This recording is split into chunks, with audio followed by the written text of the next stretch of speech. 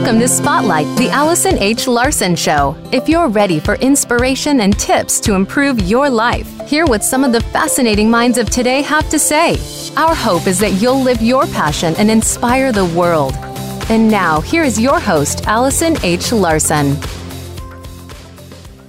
Rodriguez, Rochelle, glad to have you here today. Thanks so much for having me. It's such a wonderful time. And if you've listened at all to the show recently, you've probably heard Rochelle on there. She has been my official co-host for the past few shows. She lives here in Phoenix, Arizona, and just has a plethora of knowledge, and I always love hearing your insights, too. So welcome today, Rochelle, to the show. Pretty you so much. And today, joining us as our guest, we have on the phone Kathy Hollingsworth. And Kathy, you do something that's pretty unique. You help women to redesign their life. You are actually a life redesigner. Is that correct? That's right, Allison. Well, I'm super excited to have you on. And of course, today's topic for our show is going to be focused on generational patterns and being able to recognize negative or those generational patterns that aren't serving us, to be able to redefine our lives, redefine those generational patterns, and really to design and live the life that we want. So, Kathy, I want to give you an opportunity to brag about yourself a little bit. I know you're doing some pretty amazing things out there. So brag away. You have my full permission. Thank you, Allison. So I have been tremendously blessed in my life and career to have worked with thousands of clients and students over the past 5 years, just really helping them to improve their health, their energy, their vitality. I have been able to design hundreds of programs to help people move forward in their life. I've also had the honor of facilitating hundreds of individual and group breakthrough sessions. I've been able to create luxury retreat experiences for my students and clients, and I've also been extremely blessed to have the support and encouragement of my biggest fans, my husband, my children, who are my greatest teachers, and are continuously pulling me forward to step into the highest version of myself. I love that. Every day. Now you have quite a few children, don't you? I do. I have 6 children. I have 4 adopted children, and I have 2 stepchildren. So I have six babies. Oh, my gosh. Well, you are definitely a courageous woman, and it sounds like you've had some amazing accomplishments throughout your life. Tell me, how did you get into all of this? Because I know you're helping women. You're teaching them how to redesign their life and really step into and live the life they want, clearing some of those old generational habits or patterns. But why are you doing this, and how did you get into it? Yeah, so I like to call this my big MOFA, my motivating factor, and this is what drives me to do the work I do. I'm just about to turn 50, and already it seems like in this short life I've experienced so much loss in my life. Mm-hmm. I have lost both of my parents way too soon. My dad in his early 40s when he passed away suddenly from a heart attack. I was just 3 years old. My mom left us in her late 60s, suffering for years with COPD. I've lost numerous pregnancies, and also my first husband was only 40 years old when he passed away.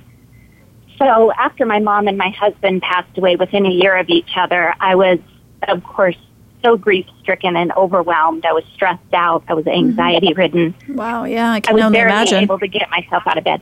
I said I can only imagine. That would be horrible. Yeah, it was not a good time in my life. So I was barely able to get out of bed, and much less take care of my 4 young children, who were also really grieving and confused. I couldn't get through a day without sobbing. I was prescribed antidepressants, anti-anxiety pills, you name it, and it did, for a while, help me. I was able to get out of bed and slowly begin to function again. But after a while, I just was kind of going through the motions of my life. I was feeling really just blah. I had no more tears, and I was just going through the motions of my life. This is when I knew that this was not the life I wanted or the life I deserved or that my children deserved. Yeah, I can totally relate to that. I remember not too long ago, a couple years ago, waking up one day and thinking like, I don't even want to live anymore. And it was so, I'd gotten into such a bad place in my life. And I thought, gosh, how did I even get here?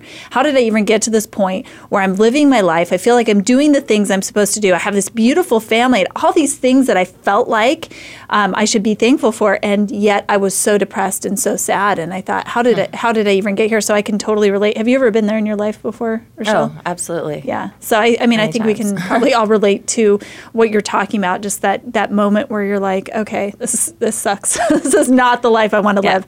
So what did you end up doing about it? What led you on the path to what you're doing now? So this was the first time that I had that realization or that thought, do I really have a choice here? Mm-hmm. And from that point on, I just began to intentionally wake up every day with gratitude in my heart. I began practicing yoga and meditation. I became obsessed with learning about genetics and epigenetics, learning about healthy movement, healthy eating, and healthy living. And it became crystal clear to me that, yes, I do have a choice here. And today I feel better than ever. I have an abundance of energy. I have more confidence. I'm living in total alignment. My relationship with myself and my husband and children has dramatically improved. I feel like I'm finally living on purpose in every way and every day. I love that. And this is why I do the work that I do. This is my purpose, and this is my passion. I love that idea of living on purpose. And it's so... this is such a wow. I'm just listening to it. I'm thinking I can so relate to feeling that moment when I realized, okay, I have a choice here. I have a choice to continue living the life. When I was in that moment of hope and discouragement, I have the choice to continue living life the way that I'm living it and not even wanting to live. Who knows how long I'm going to live, or making some changes and making adjustments and making some shifts to really live the life that I want to live and redesign that. But in that moment, it's really hard. I remember thinking in the moment, what do I even do? How do I even move forward? And I know you're going to share some tips with us coming up in a little bit on how to do that. But what would you say to somebody who is in that moment of despair and discouragement, struggling with the motivation to even want to live or move forward? Or maybe just even that person who's looking at their life thinking, this is not the life that I had in mind that I wanted to live. What would you say to them?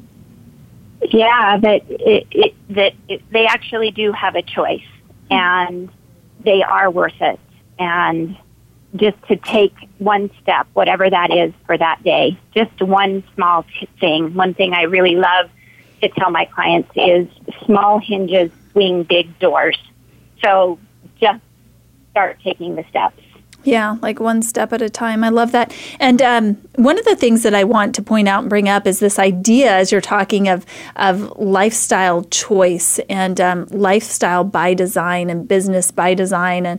And I love that idea. And today, I really learned and was able to do that and chose the life I wanted. And today, every morning I wake up and I'm like, oh, I love my life. It's awesome. So I don't know, Rochelle, do you have any thoughts on that? There's always a better way, absolutely. Talking about generational, my mom, bless her heart, she just had a really, really hard life, and she had a lot of negative around her. Mm-hmm. And she was always breathing that down and saying, everything is hard.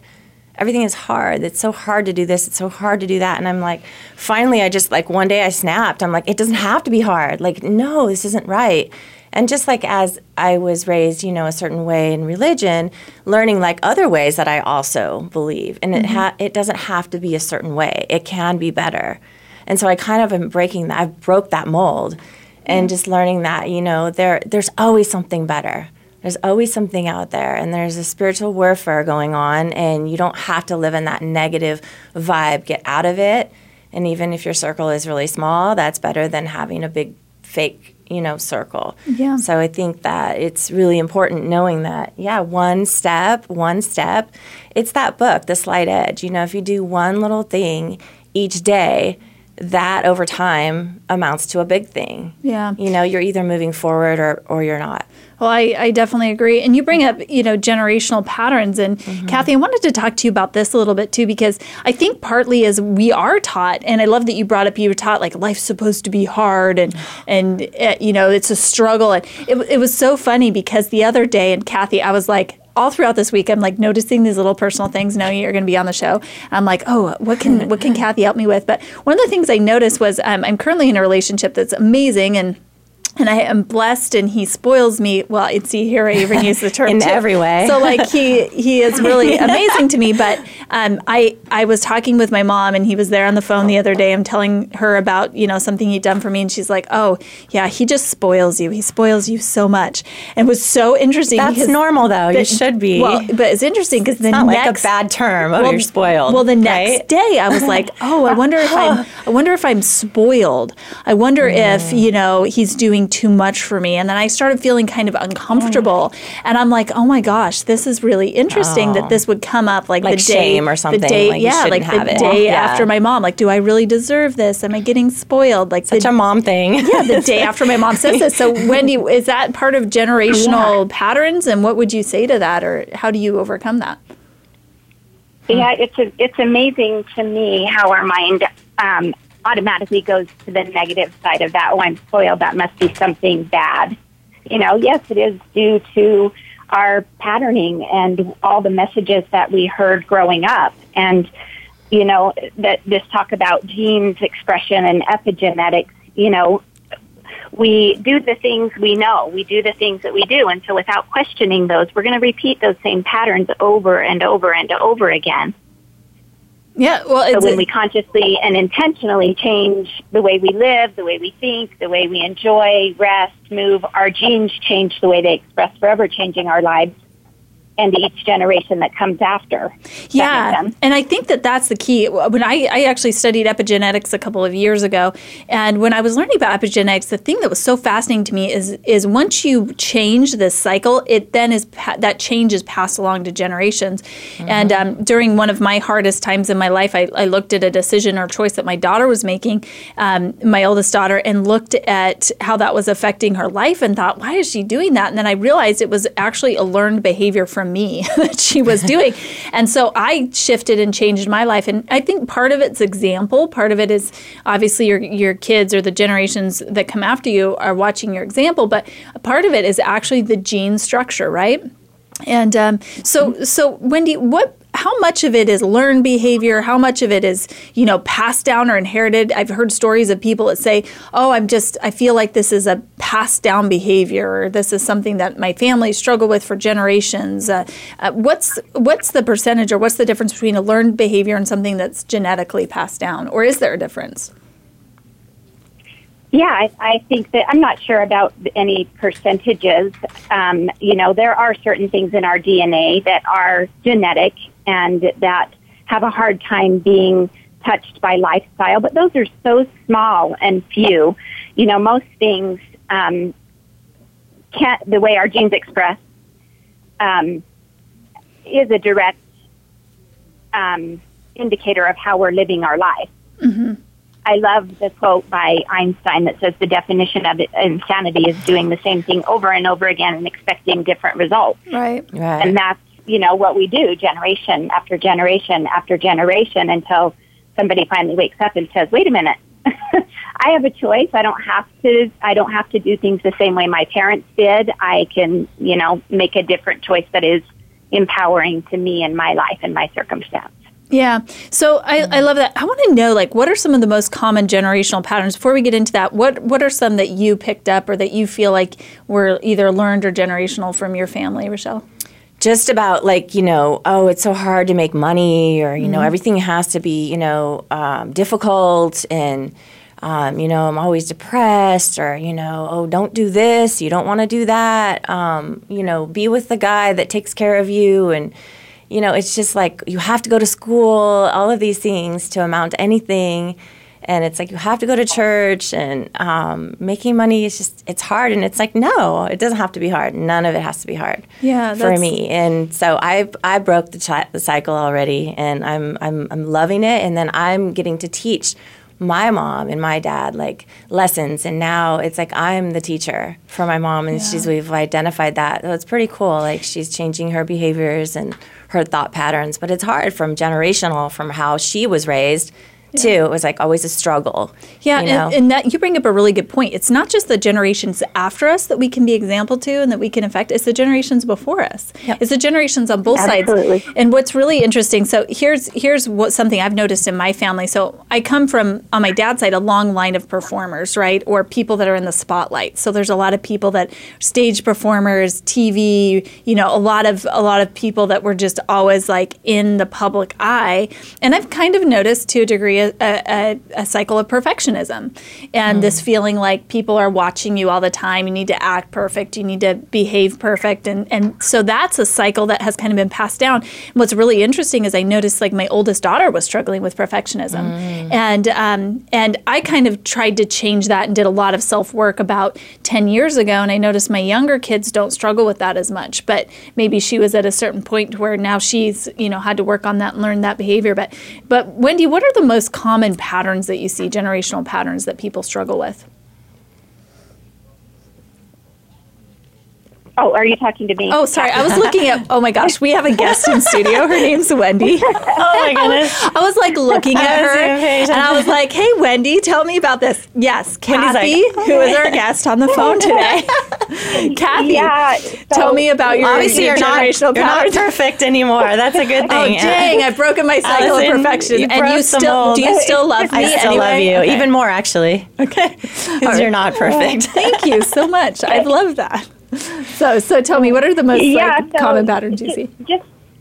Mirroring exactly what you and Rochelle both shared with perfectionism for sure is a big one that comes up for me, and I've noticed some of the things in my children as well. And it's funny that you said, in my older children, I noticed this, and I've done so much work to try and change that pattern or change that belief. And in my younger children, I'm noticing they're showing up differently. Yeah. So perfectionism is a big one. Also, I can't, how around money, I can't make as much money as my father did. Like that would be, not okay. That was a belief that I think comes generational. And money's a huge generational pattern. That's something I noticed in my oldest daughter too. She, I had a total scarcity mindset for years, and I had 3.5 children before my ex-husband even graduated from college, and I mean we had like no money for a long time, and I had this real scarcity mindset, and I noticed she is my one that worries about money all the time consistently, and I've kind of redirected and rechanged that pattern. As I noticed my younger kids don't worry about it as much, but that can be broken by, you have to really work on it, and a good book for that is The Secrets of the Millionaire Mind by T. Harv Eker is his name, But you have to work on it, because it's like, no, it doesn't have to be, you know. And there's so many different ways now to make money, and there's we need 13 streams of income, is what Donald Trump says. So I mean, there's so much abundance, like you said, it's just abundant. Okay. Love that. Yeah. Well, when we come back, I want to hear your tips, Kathy, on how to really break those negative generational patterns, and also how to maybe repattern people that have already learned, like our older children that we've been talking about. So when we come back, more with Kathy Hollingshead. I'm Allison Larson. You've been listening to Spotlight. Change starts here. Change starts now. Join us, the Voice America Influencers Channel. It's time to unlock some of the best-kept secrets in health, wealth, and happiness. Are you ready to live your life to the fullest and hear insider tips from today's experts? Then tune in to The Forbes Factor with celebrity TV host and inspirational icon, Forbes Riley. She's a best-selling author and TV fitness expert, and you know her from QVC and HSN. Now she brings her expert advice and guests to the Voice America Influencers Channel. Tune in live every Wednesday at 11 a.m. Pacific Time and 2 p.m. Eastern Time for The Forbes Factor. We guarantee it will be the best hour of your week. Are you ready to be fabulous? You know, science has proven that women thrive in a tribe together. And now we invite you to join two fierce females, otherwise known as Sheila and Sarah, as they help you take the journey from flat to fabulous. It's fun, terrific stories, and wise insight every week. Take better control of your life. Tune in every Wednesday at 3 p.m. Eastern Time and 12 noon Pacific Time for Life from Flat to Fabulous on the Voice America Influencers Channel. Create happiness now. Do you feel you have a bigger life's purpose than you're currently living? Of course you do. Activate your passion as you tune in to Sovereign Self with host Zofia Renea Morales. Become the conscious creator of your own life. Connect with your most powerful and purposeful self in order to make big things happen for you now. Zofia and her guests are doing this every day and are sharing how you can step into this power too. Listen to Sovereign Self every Monday at 4 p.m. Pacific Time, 7 p.m. Eastern on the Voice America Influencers Channel. Be sure to friend us on Facebook. You can do it right now. Visit facebook.com/Voice America or search for us at keyword Voice America.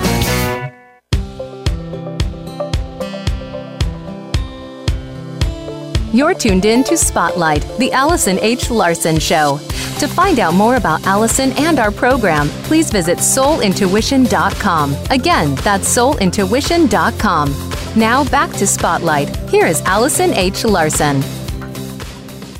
All right, welcome back to Spotlight. I'm Allison H. Larson. We have joining us today Kathy Hollingshead, coming to us live all the way from Utah. We have in studio here today Rochelle Rodriguez, and we have Lori Richens, who will be joining us for her Family First segment. I have to tell you guys, I have like brain mush today. I have another guest listening in studio. It's all that Bali. Kathy, Wendy. I'm like typing to my Voice America team, and I'm like, let's skip the next show. And they're like, what do you mean? I'm like, I mean break. So anyway, if I say something really weird, You're still Rochelle, on vacation. I'm relying on you to keep me on track. But yes, you're right. I just I had the amazing opportunity to go to Bali for a couple of weeks recently, and would highly recommend if anybody has the opportunity to go there. Wonderful place, opportunity to just heal and travel, and a whole different culture there. I was totally surprised with how preserved the culture is, how kind the people are, and it was just a really amazing experience. But the good news is that you can make generational changes wherever you are. You don't have to go to Bali to do that.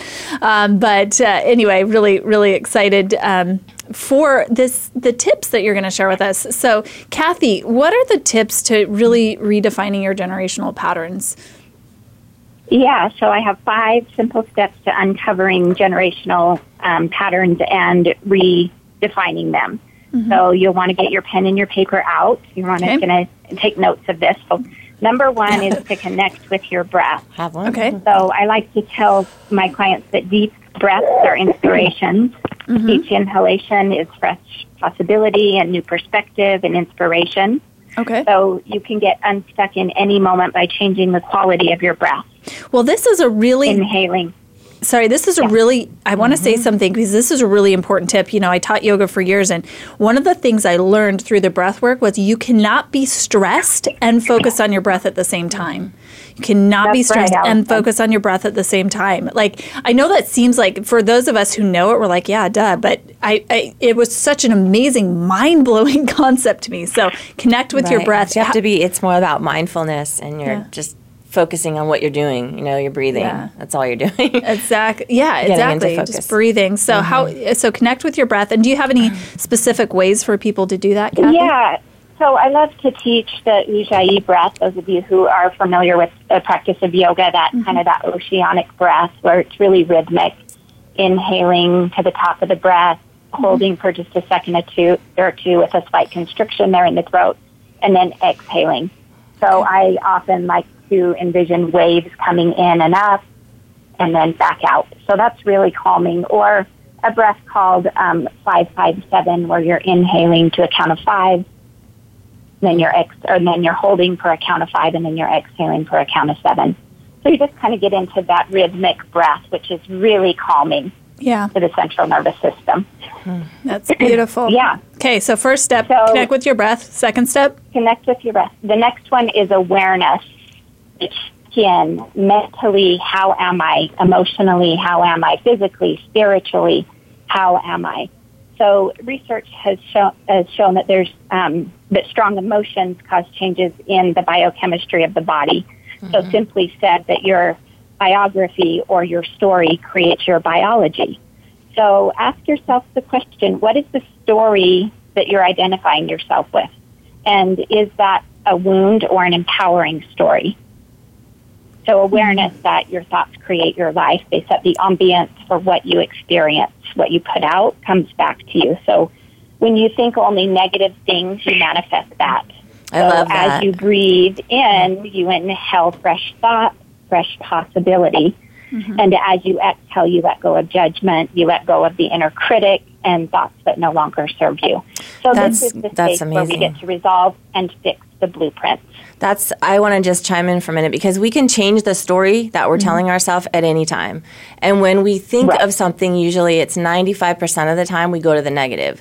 So just change the story. And our job is always to feel good. Yeah. Like feel a little bit better than you're feeling right now. And always just vibe higher on that energy. So I loved what you just said about that. Okay, give me chills.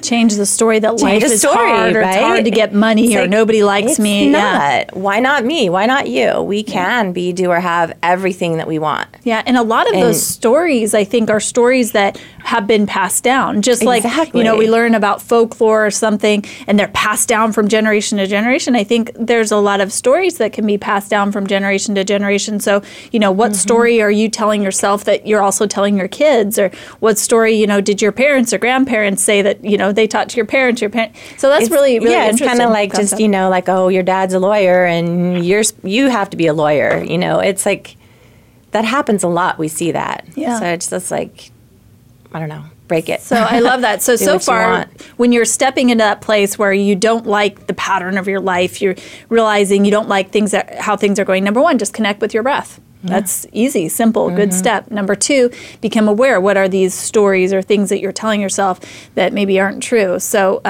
do you have anything else to share with awareness, Kathy?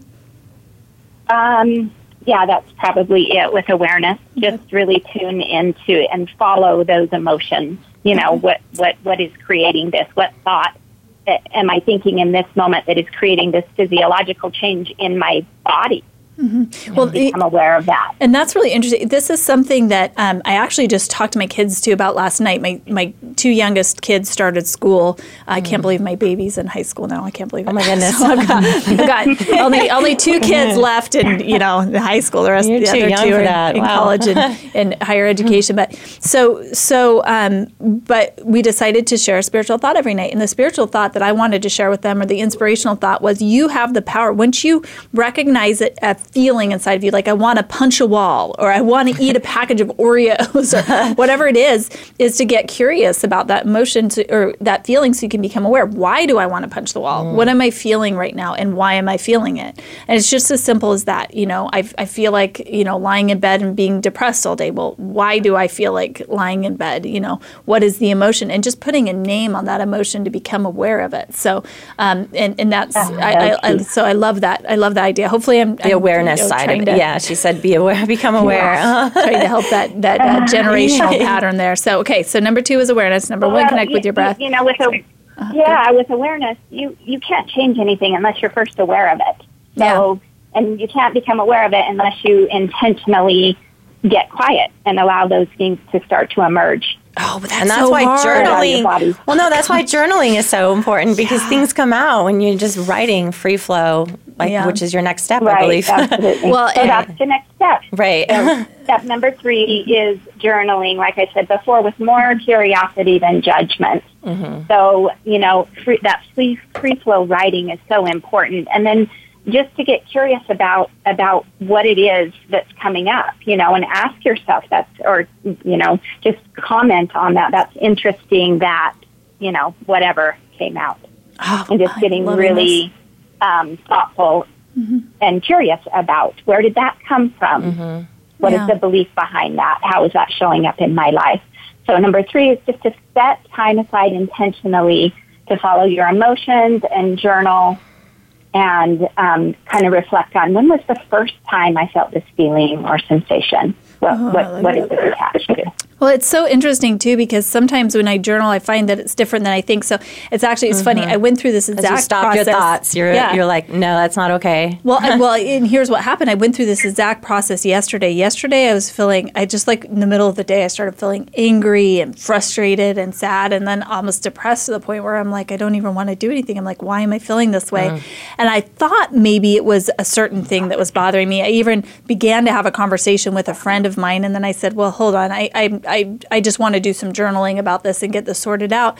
When I did my journaling, it was actually something completely different that was bothering me than what I thought was bothering me when I got to the root of the issue. But once I recognized that, it was actually such a relief to me to be able to recognize that, because then I was like, had this awareness so I could start doing something about it. So journaling is really, I just want to say, is really, really important to sorting out those emotions. So I love this process that you're taking us through. It's a big release too for yourself, for healing, and Yeah, for sure. So, okay, Kathy, do you need to get that phone? I hear phone somebody's phone's ringing. I'm like, it's not mine. Do you need to get that? No. So we've got, first of all, when you're feeling stressed, when you're noticing the pattern of your life, you don't like how your pattern's going, number one, step into that breath. Just be conscious of your breath. Number two, become aware of what you're feeling. Number three, journal about it with more curiosity than judgment. I love how you said that, more curiosity than judgment. And then step into this, kind of almost third person of, well, that's interesting that I'm feeling this way. And I like that too, because for those of us who are perfectionists and beat ourselves up, my initial response is to say, well, I'm so stupid for thinking that, or I can't believe I did that, or, I'm such an idiot, or I need to do better. But to step into this place of, well, that's interesting that I'm feeling angry right now, almost makes it more so that I can be accepting of myself instead of critical of myself. So I like that. What's the next step, Kathy? Yeah, so step number 4 is do some mental rehearsal, some visioneering, some affirmations. So, decide what it is that you want. Decide what's not working and what it is you'd like instead. And begin to practice that visioneering, or I call it a mental rehearsal, putting yourself in that situation, seeing it as if it were already happening right now. And then implanting into your brain, some really great affirmations.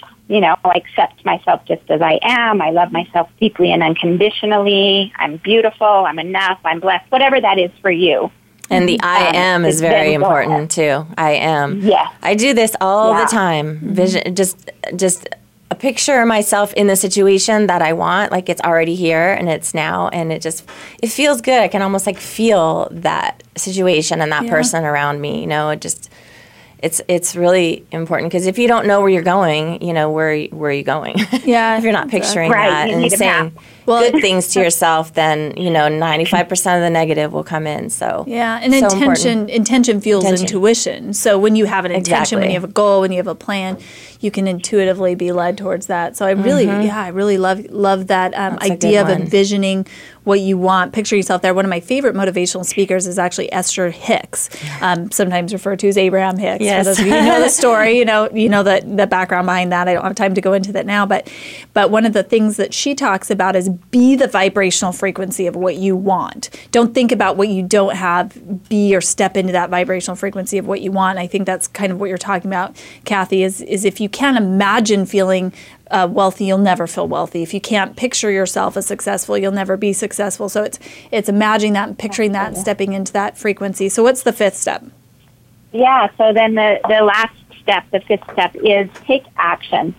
So whether that means getting help and support, hiring a coach or a mentor, and surrounding yourself with empowering people who inspire you. Yeah, take action. And this is such a crucial step. Okay, I'm going to go on a little rant here, just a little one, because we've got Lori Richins with our Family First segment. I love to hear her advice and her to weigh in on this. But here's my little rant. Vision boards do not work. Okay, they do not work just by themselves. And here's why. If you just sit there and stare at your vision board all day, all you're doing is looking at things you don't have. You have to be willing to act. that's when vision boards work. It's not the vision board that works, it's the action that works. So if you want to use a vision board to inspire your action, that's great. But I know so many people that have vision boards that sit on their wall and they never get anything off of it. You know why? It's because they never take the action. And then I know people that have vision boards and they're like, oh my gosh, I got everything off of my vision board. Well, how did you do that? You actually acted on things, right? So it's that action step. I mean, what's the difference between a good book and a life-changing book, or a good workshop and a life-changing workshop, or, you know, a good vision board or a life-changing vision board? It's action, and it comes down to that personal responsibility. So there's so many people that stay in that little cesspool of awareness. Oh, I'm broken. I've struggled, and my family taught me this, and I've had, you know, perfectionism for, you know, decades in my family and or centuries, and that's why I'm the way I am, and I'm so, you know, such a victim of these generational patterns. And it's like, okay, fine. Now that you've had that awareness, what are you going to do about it? And, you know, it's also so important to hang around with the right people. Like, I know you mentioned that it's who do you hang around with? Are they empowering you to be more, do more, have more, or are they just saying, you know, oh, you don't want to do that? I mean, and that's something. My mom, like, I love her, but she was somebody that I had to like cut ties with for a little while, because it was like, you know, she was weighing me down, and it was like, you know, now she looks at me and goes, wow, you did it. And I'm like, yes. Yeah. And so it's really, really important when you're looking at that generational. Sometimes you need to just pull away for a minute and do what's right for you, so you can be the evidence. Yeah. Well, one thing that my mom says that has totally inspired me is she says, you know, Allison, just remember that, you know, do a little bit better than we did as parents, and hopefully your kids will do a little bit better than you did. And, you know, so it's just also that recognition and that forgiveness that your parents did the best that they could. Oh, yeah. You know, your grandparents did the best that they could. You're doing the best that you can. And if there's an awareness, it's not this blame game. It's not this, you made me this way, you taught me this. It's like, and when my mom said that to me, it was such a beautiful message for me, just knowing, and for her giving me permission of like, you know what, Allison, I probably haven't been perfect, and I hope you do recognize that and you do learn from me, and my hope is that you'll be better than I was. And so that was such a beautiful permission. So speaking of mothers and parents and families, we have joining us our special guest today, Lori Richens, who does our Family First segment. And Lori, I would love for you to share some thoughts on family, and for you to weigh in on this issue of generational patterns and clearance. Now, Lori really has an interesting backstory, because she has done a ton of work on this. She came from a very broken family model that caused her some major issues throughout her lifetime. And when she was able to break that cycle and that pattern is when she was able to really move forward and experience success in her life. So Lori, are you here? I'm here. Oh, great. Well, so excited to have you joining us today. So we'd love for you to go ahead with your segment and to weigh in on generational patterns too. So Lori, take it away. I loved what the topic was, and I've really enjoyed your comments thus far. And Allison, you and I both attended a beautiful wedding down in California this last week. And on our way down to California, on our way down to Dana Point, my husband and I were traveling together with our 2 children. We have 7, and we had two of them with us. And we decided to stop at the Redwood Forest. And perhaps you've been there. Have you been to the Redwood Forest before, Allison? I have not. Oh, okay, it's incredible. So there are multiple parks, but we purposely chose this one particular park, which had a tree called the Father of the Forest and a tree called the Mother of the Forest. And because I'm an advocate of the family, I was really intrigued by this. So the Father of the Forest, we stopped by and took some pictures, was approximately 1,800 years old. Can you imagine that, having a tree that old? Oh, my goodness. And that's why they called it the Father of the Forest. But the Mother of the Forest was actually the tallest tree in the forest, and it recently had a part of the top broken off, and hopefully it'll kind of ascend to the highest place again. But these 2 trees were revered. Now, on our way out of the forest, I did a little research and did some reading and found out that even though these trees are hundreds of feet tall, their roots are only 6 to 10 feet deep. And so how can these trees live 1,800 years and go hundreds of feet tall without toppling? Yeah. Well, they discovered that their roots actually extend out as far as they go high. Now that's the key. They're not very deep, but they intertwine with the other trees around them. So I want to share two different stories of a family function that was very favorable, and then one that's a story of my own that really showed what not to do, because it's important for us to examine both. So my 19-year-old son was serving a mission for our church in Boston while we were in California, and we received a phone call saying that he was having an emergency departure and being sent home because he had a concussion that he wasn't recovering from. So because I was in California at this wedding that you were at, Allison, we couldn't immediately depart and get back home. So my other son, who lives in the Boise area, picked him up at the airport with his wife and children. But this is the beautiful thing. My daughter-in-law was staying in a town about 4 hours from Boise. And when she found out that her brother-in-law was coming, it was her mother that said, let's go on a road trip. And so they took 4 hours where my daughter-in-law's mother, my daughter-in-law, and their two children drove 4 hours one way just to be at the airport when my son arrived off the airplane. Wow. Now, that was a powerful moment. They had signs. They wanted to make sure that he felt welcomed and loved. That is how a family should function. That is how family roots go down and they spread far, because not only did my daughter-in-law become involved, her mother became involved and made that happen. So we as parents could not be there, but we had a backup system that runs deep and far to make sure that our family needs are met. That's how it's supposed to work. That's how we remain tall. That's how we grow without bending or breaking. And so that was a really beautiful witness of how a family should function. Now I'm going to share a story about something that happened when I was a young girl. And this isn't a very pleasant topic, but we're talking about generational behavior that needs to change. When I was a young girl, there was a man, an older man, who lived not far from us, and I had a situation where I was alone with him in a space privately, and he made sexual advances to me. Perhaps some of you who are listening have had that happen. Well, I ended up telling my mother what had occurred, and I never heard anything more about it. Now, what's interesting is I forgot. I literally blocked out in my mind that I had told my mother, because in my little girl mind, I couldn't believe that I had told my mother and nothing was done about it. So I actually blocked out that whole experience that I had even told her. So some years later, I brought it up, and she said, yeah, honey, you already told me about that. And I said, no, I didn't. She said, oh, yes, you did. And what I realized was I couldn't accept the fact that I told my mother this devastating thing had happened, and I didn't experience what it was like to be protected. I didn't experience what it was like to be rallied behind. And so I had to block that. I told her because I thought if she had known, she would have done more. Now, what's interesting, what I found out when I told her, this is what she said. She said, oh, honey, all men are like that.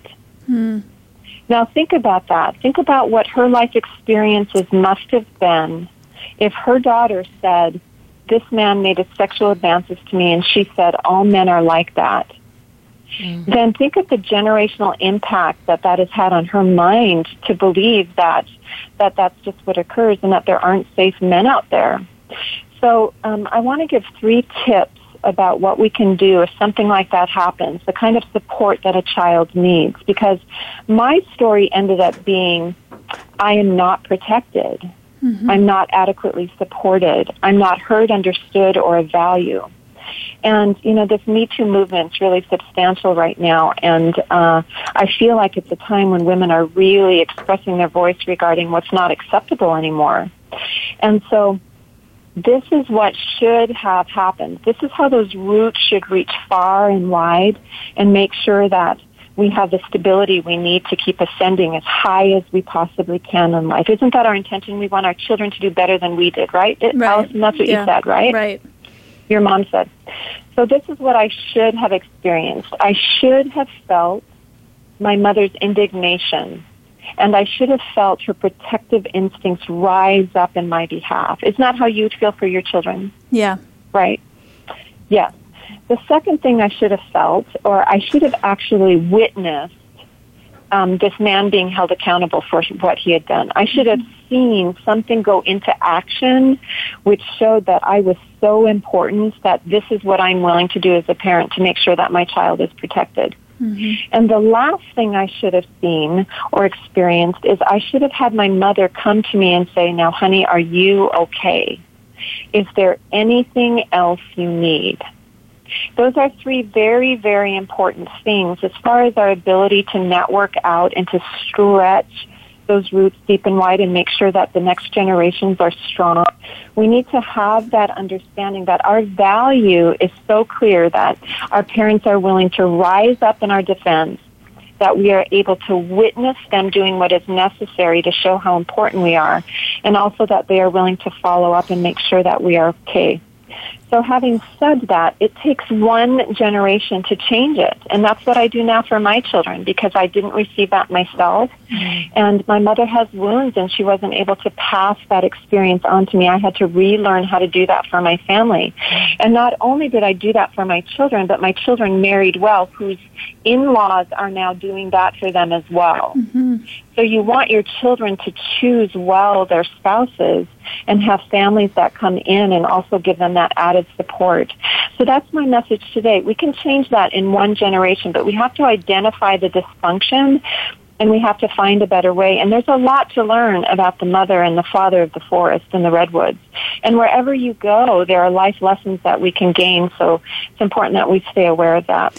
Yeah, I love that. And there's actually been times where my children have gotten upset at me because they have said, well, Mom, we just want you to defend us more, to help us more, to be more empathetic towards us. And I think one of my challenges is that I tend to look at, the situation and tend to have compassion on everybody in the situation. And my kids are like, you know what? Sometimes, Mom, we don't want you to have compassion on the other person. We just want you to validate us. And my daughter's in the studio. She's here today helping me. She's nodding her head. So I have a question. I'm going to be selfish here for a minute. And it really just does need to be brief because I want to wrap up our show here in the next few minutes, but I want to ask a question. I want Kathy to weigh in on this just briefly. Lori, I'd love for you to weigh in on this, and then Rochelle, I'd love for your thoughts on this. One of the things that I'm struggling with personally, and maybe somebody else has had this happen in their family, but I feel like I kind of played this family role for a while. I'm the oldest child. I was the one who always reached out to my siblings, who always, kept those ties and connections really strong and wide in my family. And then recently, over the past few years, I went through a period where I was really struggling, and I was not in a position where I felt like I could reach out to them a lot, and I didn't. And but nobody reached out to me, and that's something that I really struggle with now. I find myself not having the family relationships I want to. I did have one brother come and actually moved here to Arizona, and I remember just, crying when he came and he just said, Allison, I want to hear more about what's going on with you. And I just told him, and he just had so much compassion, and I've been able to kind of build back that relationship with him. But some of my other siblings, I'm still struggling right now, and I don't know how to change that or redefine that. I feel like I have some hurt because I felt like, I was always there when they needed someone, and then I needed someone, and no one reached out to me, and I find myself in this place of victimhood, and I don't want to pass that generational pattern along. I think part of that just comes from maybe the generational patterns of our family not talking about things. But I'd love for you, Kathy, first to weigh in on that. I mean, how would you handle that situation, or what advice would you give me about fixing those generational patterns or those relationships in my family? Yeah, so, you get to be responsible for your half of each relationship and show up in a way that is pleasing to you. Yeah. Unfortunately, we can't dictate the way others show up in our lives or treat us. So you get to be really honest and real about how their actions are affecting you on your side of it. And you get to release that and let them decide then what they want to do with it. So you can find peace within yourself. So maybe just coming to peace within myself, but then reaching out to my siblings and maybe saying, hey, you know what, I really would like to have a better relationship with you, and I feel hurt because I've been really struggling over the past few years and felt like you didn't reach out to me. Or how would you navigate that situation? Yeah, so there's a part of you that needs to be heard. There's a part of you that wants to be seen and wants to be validated from these people in your life, these people that you love. And I think it is completely within your boundaries to be able to voice that in a loving, compassionate way, and then empower them to do with that what they will.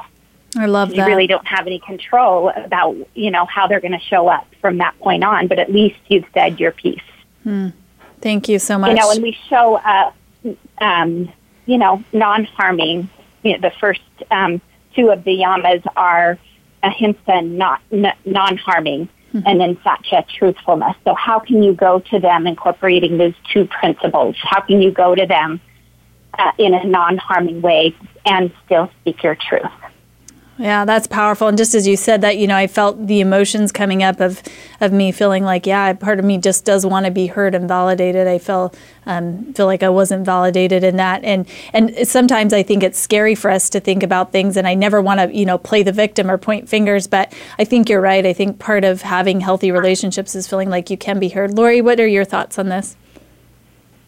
So one of the best ways when you're trying to mend a relationship is you want to make sure not to focus on yourself in the conversation, because when you make it about you, then the other person can still start feeling as if they're not important. And so what I would suggest in that situation is to make sure to make it very clear at the very beginning, you are so valuable to me, you're important in my life, and I still want to maintain and have some form of conversation and some form of interaction with you, because I just don't feel complete if you're not involved in my life on some level. It's once they feel like you value them, that's one of the very first steps to moving towards a healthier relationship. But I had a situation not long ago where I have a sister who I love dearly. She's very, very just a powerful, powerful person, but she's still very part of the system, very much a part of the dysfunction of my family system. And a couple of different times she's become very aggressive and she's attacked me and made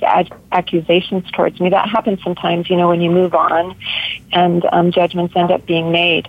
And this is how I always know when it's time, when I can step in. Number one, I didn't make it about me and I didn't become defensive. And number two, I waited for a question.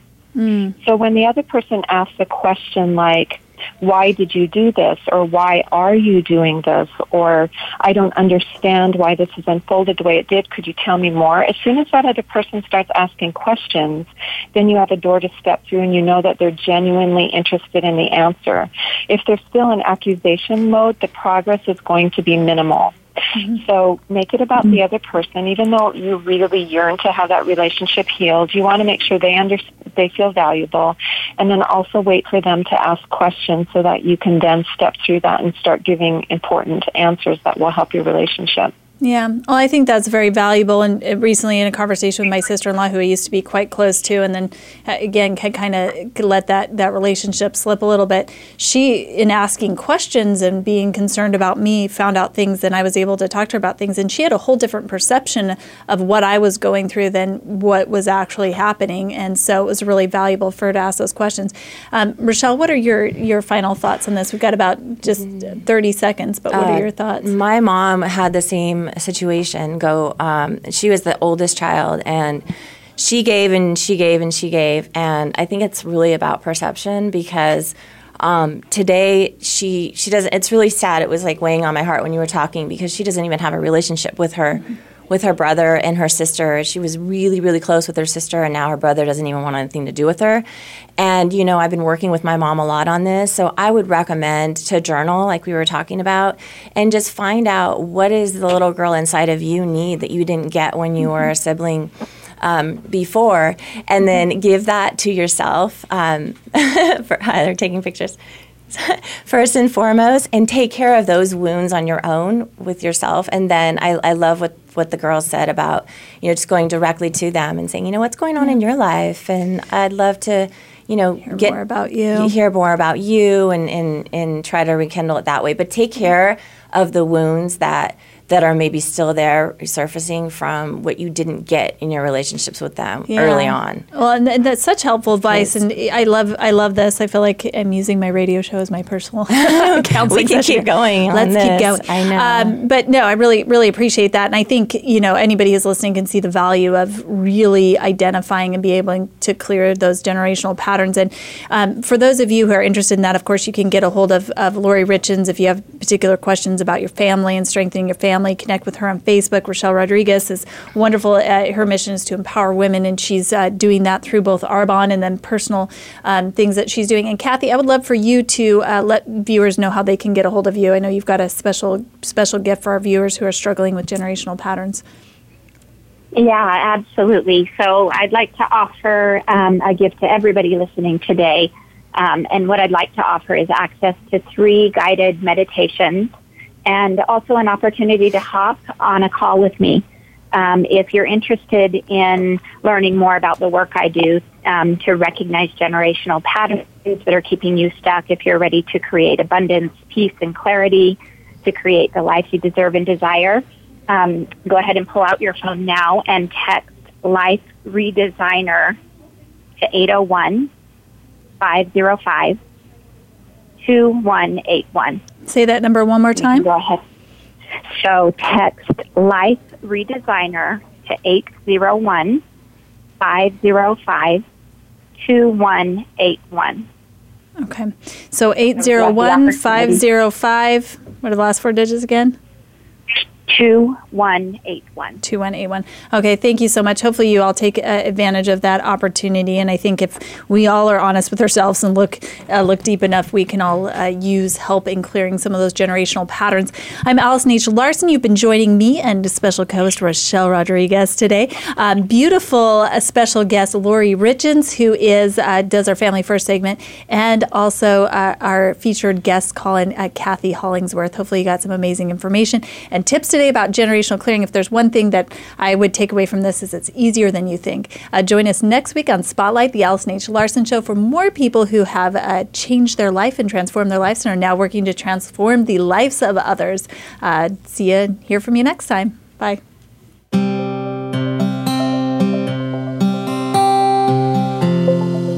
Thank you for making us a part of your week. Spotlight, the Allison H. Larson Show, can be heard live every Tuesday at 1 p.m. Eastern Time and 10 a.m. Pacific Time on the Voice America Influencers channel. Now, go make a difference and be sure to tune in again for the next show.